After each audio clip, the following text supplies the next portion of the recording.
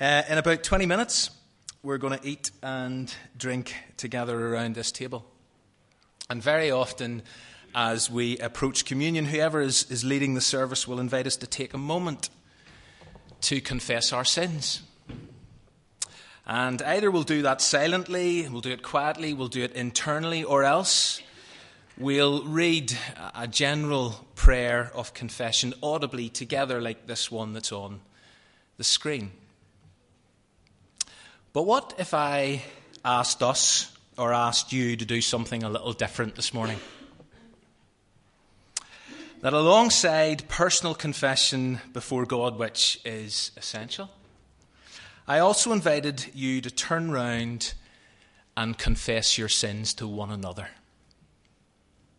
Hey, some of you smiling at me. Some of you are looking daggers at me.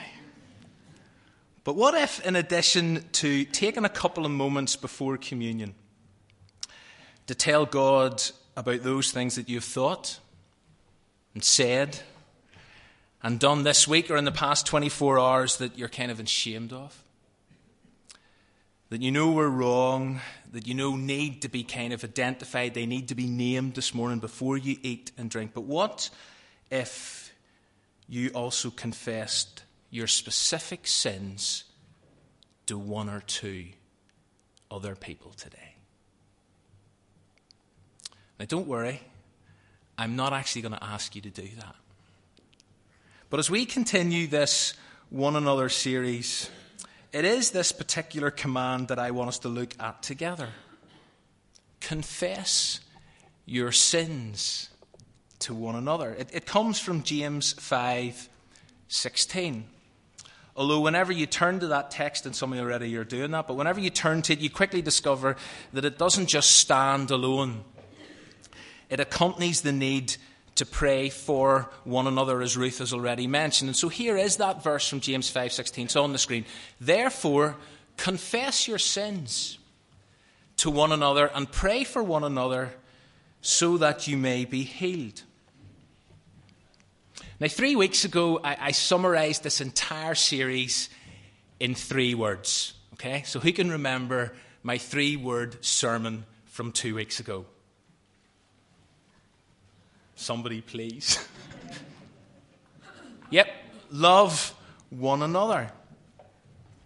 And we looked at the fact that just before Jesus left his disciples to go back to be with his Father, or just before he faced the cross as well, he commanded them, didn't just suggest this, didn't say this was a good idea. He commanded them, and subsequently us, to do this. This was how his disciples were to relate to one another from here on in. Love one another. And he made the point that it would be by their love for one another that others would realize who they were. It would actually clarify their identity.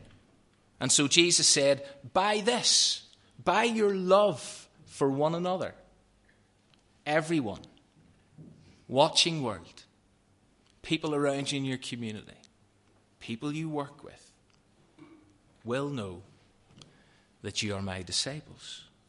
Which is why Francis Schaeffer described this as the ultimate apologetic.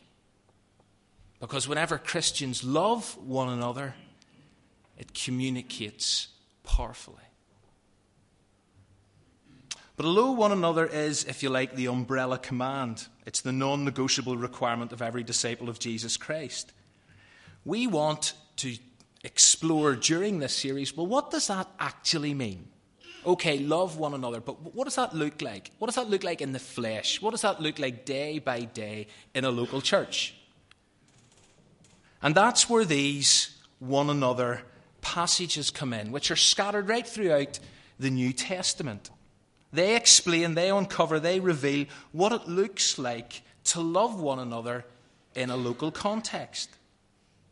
And so last week, Jonathan dealt with the need or the command to forgive one another, the last on that list. And I know lots of you found what Jonathan shared from God's Word incredibly helpful and really challenging. In fact, lots of you want them to speak far more often. Okay? It's great. Today, it's these two one another's that I want us to look at. Confess your sins to one another and pray for one another. Now, of all those one another's that are on that screen, I want to suggest that this one is quite possibly the most overlooked, the most avoided, most ignored, or at least the confession dimension is. I don't know if you think that's a fair comment, a fair assumption. And the question is, why is that? Why?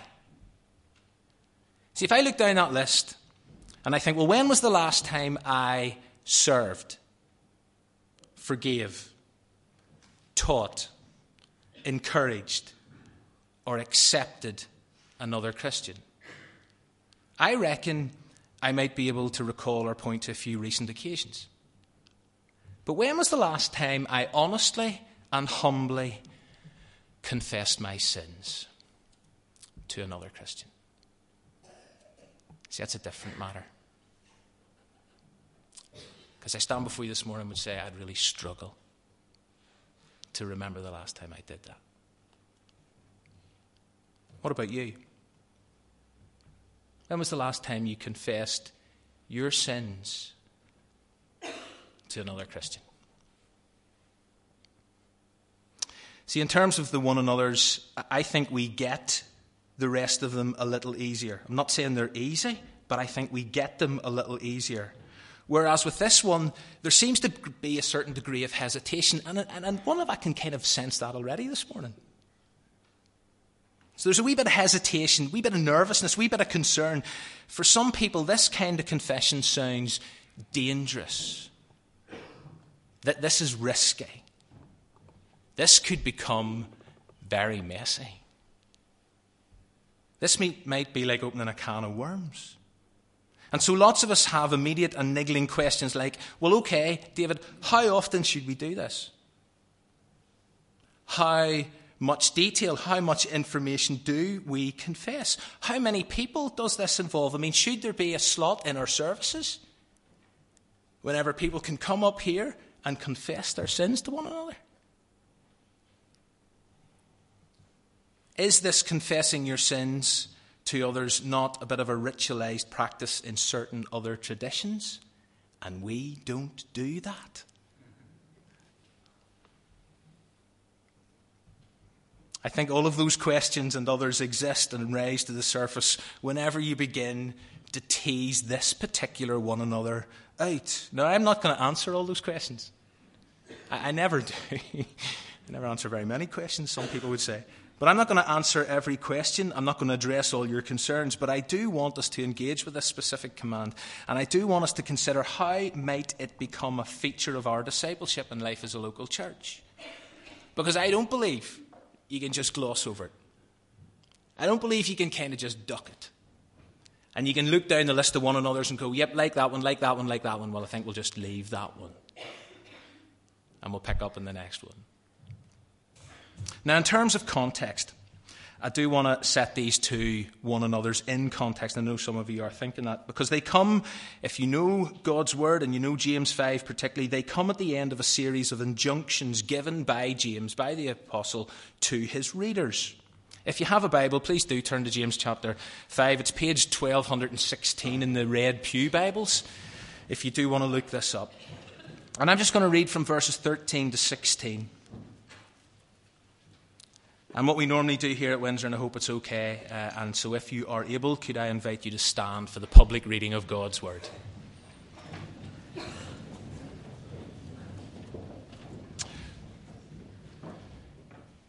Is any among you in trouble? Let them pray. Is anyone happy? Let them sing songs of praise. Is anyone among you sick? Let them call the elders of the church to pray over them and anoint them with oil in the name of the Lord. And the prayer offered in faith will make them well. The Lord will raise them up. If they have sinned, they will be forgiven. Therefore, confess your sins to each other. Pray for each other, so that you may be healed. The prayer of a righteous person is powerful and effective. Grab a seat. Now, I'm not going to unpack those verses phrase by phrase, line by line. But some people, whenever they read that little section, they immediately assume that you only need to confess your sins to one another whenever you are praying for or whenever you are seeking prayer for physical healing from sickness. But that strikes me, and I know it strikes many others, as a little too restrictive. That kind of narrows James's teaching down just a little too much. James 5:16 is generally accepted to be a more broad, or have a more broad application than just that. Because all of us need healing. All of us need wholeness at all kinds of levels. And therefore, this one another is relevant to all of us in Christian community and not just to those who are seeking physical healing. We need to be healed. I mean, if you just take for an example, Isaiah 53 says, by his wounds we are healed. By his wounds we are healed. And we know that that speaks of the suffering servant, which speaks of the death of Christ. But whenever Christ died on the cross for each one of us, it was for more than our physical healing. It was for our spiritual healing from the damaging effects that sin has on our lives, that Jesus died on that cross in order to heal us. All of us need wholeness. Therefore, confess your sins to one another. Pray for one another so that you may be healed. Healed in the widest sense. So the question is, what might this particular practice look like within a loving church community? And what are some of the misconceptions that need to be acknowledged? Because it is a tricky one. And because it is a tricky one, many people do kind of avoid it and duck it and gloss over it. Well, let me begin by making a couple of really obvious points, but they still need to be made. And the first is this: that this one another confession is different from personal confession before God. It does not take its place. Whenever we mess up, whenever I get it wrong, whenever we sin, we absolutely need to come before God individually in private confession. Sin offends a holy God. Sin disrupts our relationship with him. Yes, others are affected. Others are impacted. But ultimately, all sin is against God. Against you, and you only have I sinned, is what David prayed in Psalm 51. Even though we all know that David wrecked so many lives in the process. But whenever he was praying, he said, against you, God, and you alone have I sinned. And so, confessing our sin to one another never, ever takes the place of personal confession. Secondly, forgiveness does not depend on us confessing our sins to one another. God is faithful. God is just. God forgives irrespective of whether or not we confess our sins to another Christian. But having said that, I actually believe it's not a case of either or. Let me be a little bit provocative. It's not a case of either or, but rather it's both and. We do have one mediator between us and God, and that is Christ Jesus. We must go through Jesus to God in order to be forgiven for our sins. But James 5:16, therefore confess your sins to one another and pray for one another so that you'll be healed. So it's not either, it's not or. It's both and.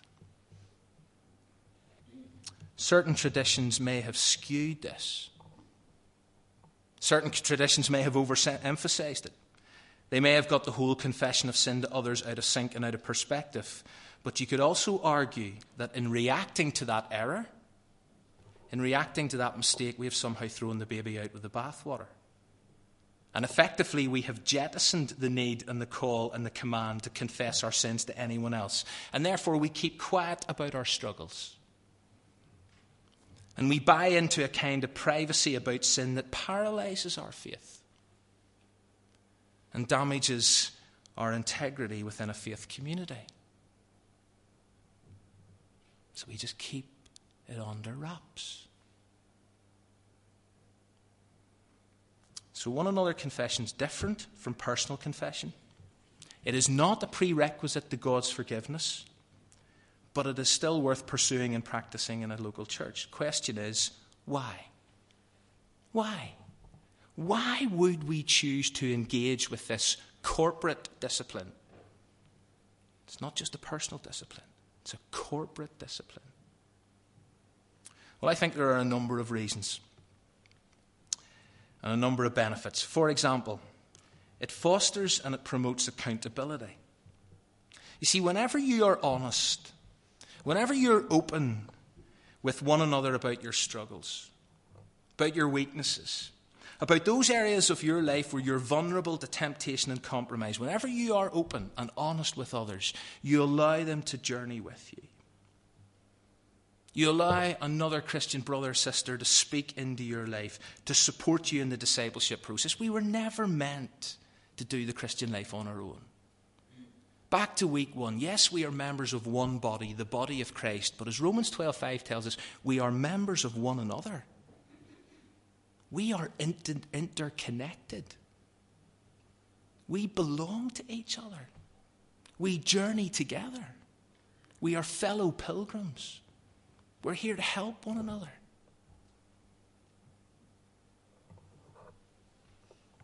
So whenever we are open and honest, we allow people to speak into our lives, to journey with us. But maybe more importantly, and this is why I believe these two one another's are meshed together here in James 5. But whenever we confess our sins to one another, we are then able to pray more intelligently and specifically for one another. You see, whenever I confess my sin to another Christian, I equip and I empower them to pray into my life where it matters. Here's what I'm struggling with at the moment. If I'm honest with another Christian about that, I know that they can then pray for me specifically rather than generally. And I appreciate their general prayers, but I need some people to stand with me, pray with me. And I reckon all of us do. And in addition, and this flows from what I've just said there, but having confessed my sin to another person, I then effectively give them permission to come back and ask me, well, listen, how are you getting on within that area? How are you handling that issue? And if nothing else, that helps me stay sensitive to that particular sin because I know that somebody else knows. I've brought it out into the light. I'm attempting to walk in the light. And so somebody else knows. Somebody else is praying for me and will pick up with me on this. So it promotes accountability. Secondly, it also ensures that we don't hide behind masks.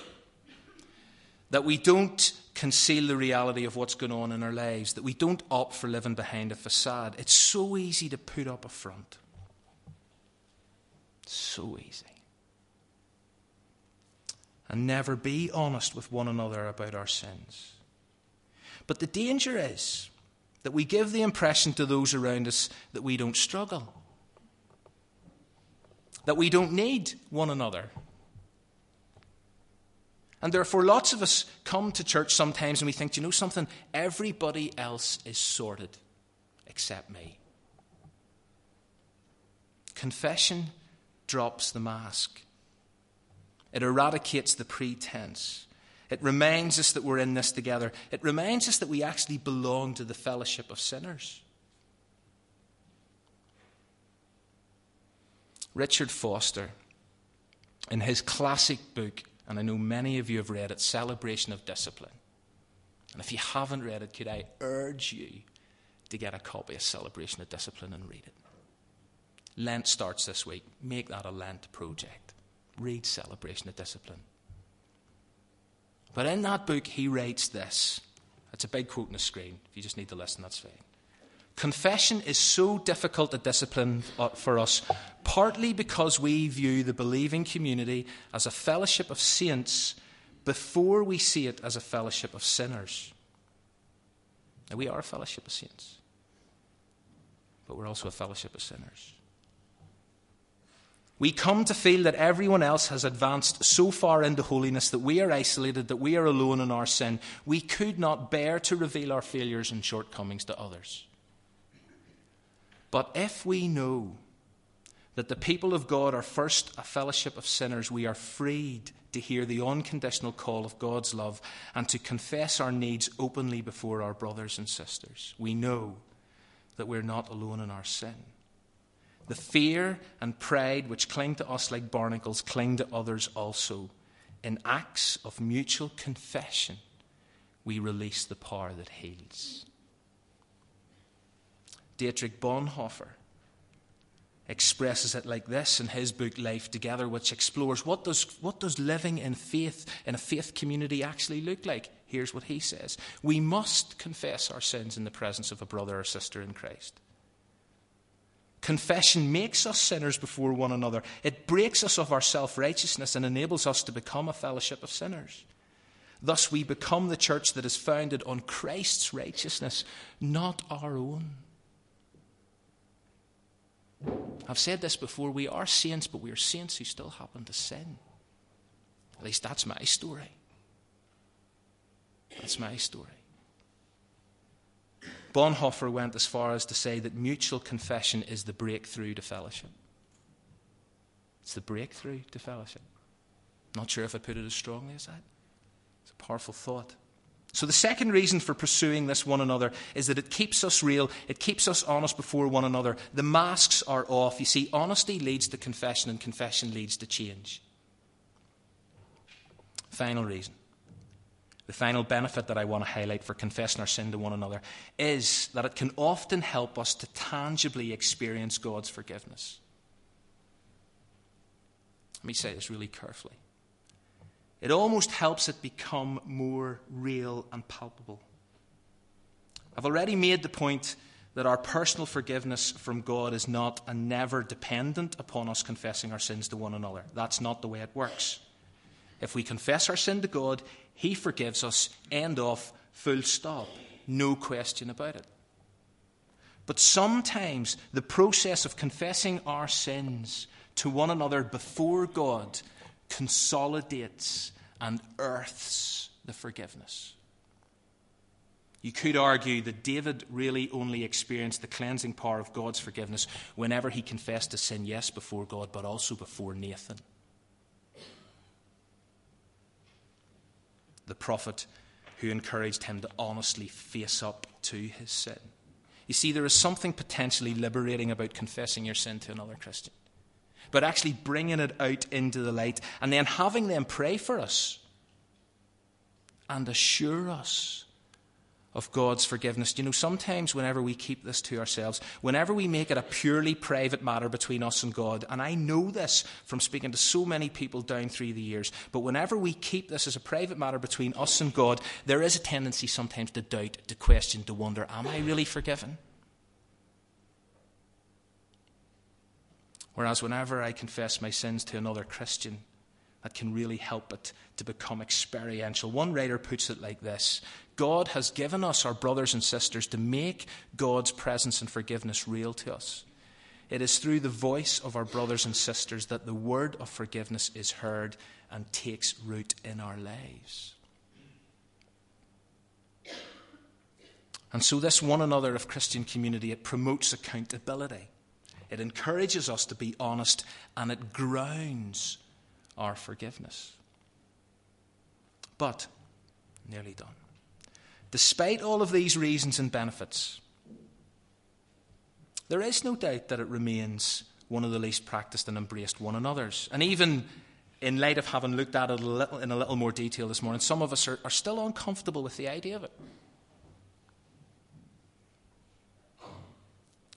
It does seem a little outside of our comfort zones, a little risky.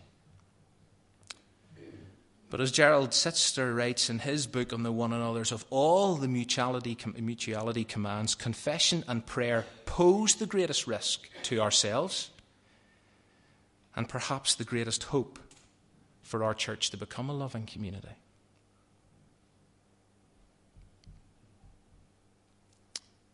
Well, that's for us, that's for you and me to decide. But let me just say a few practical things that I need to say to go along with this, and these might address some of your queries or concerns. I am not for one moment suggesting or advocating a public slot in services for one another confession. Please don't think I'm never going back to that church because there's going to come a Sunday where someone's going to say, right, if you want to that's not going to happen, okay? I'm not even thinking that it would be a good idea to encourage everyone this week to go to their fellowship groups and confess their sins to one another. Not saying that either. But I do think it is important, and I will say this, I do think it is important that we identify and have one or two others or a small group we can engage with at this level. I really do. And I'm kind of going to leave that with you as a challenge. And Richard Foster recommends that the kind of people you're looking for are those with spiritual maturity, wisdom, compassion, good common sense, an ability to keep a confidence, and a wholesome sense of humour. Right? That's the kind of people you're looking for.